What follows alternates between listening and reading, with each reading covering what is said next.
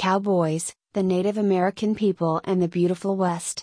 Everything most people want to see is right there. But Sheridan can't help himself from adding stupid, and now 6 storylines. By the season's last episode there's multiple storylines and each keeps adding to a crappier and crappier feeling that everything is awful.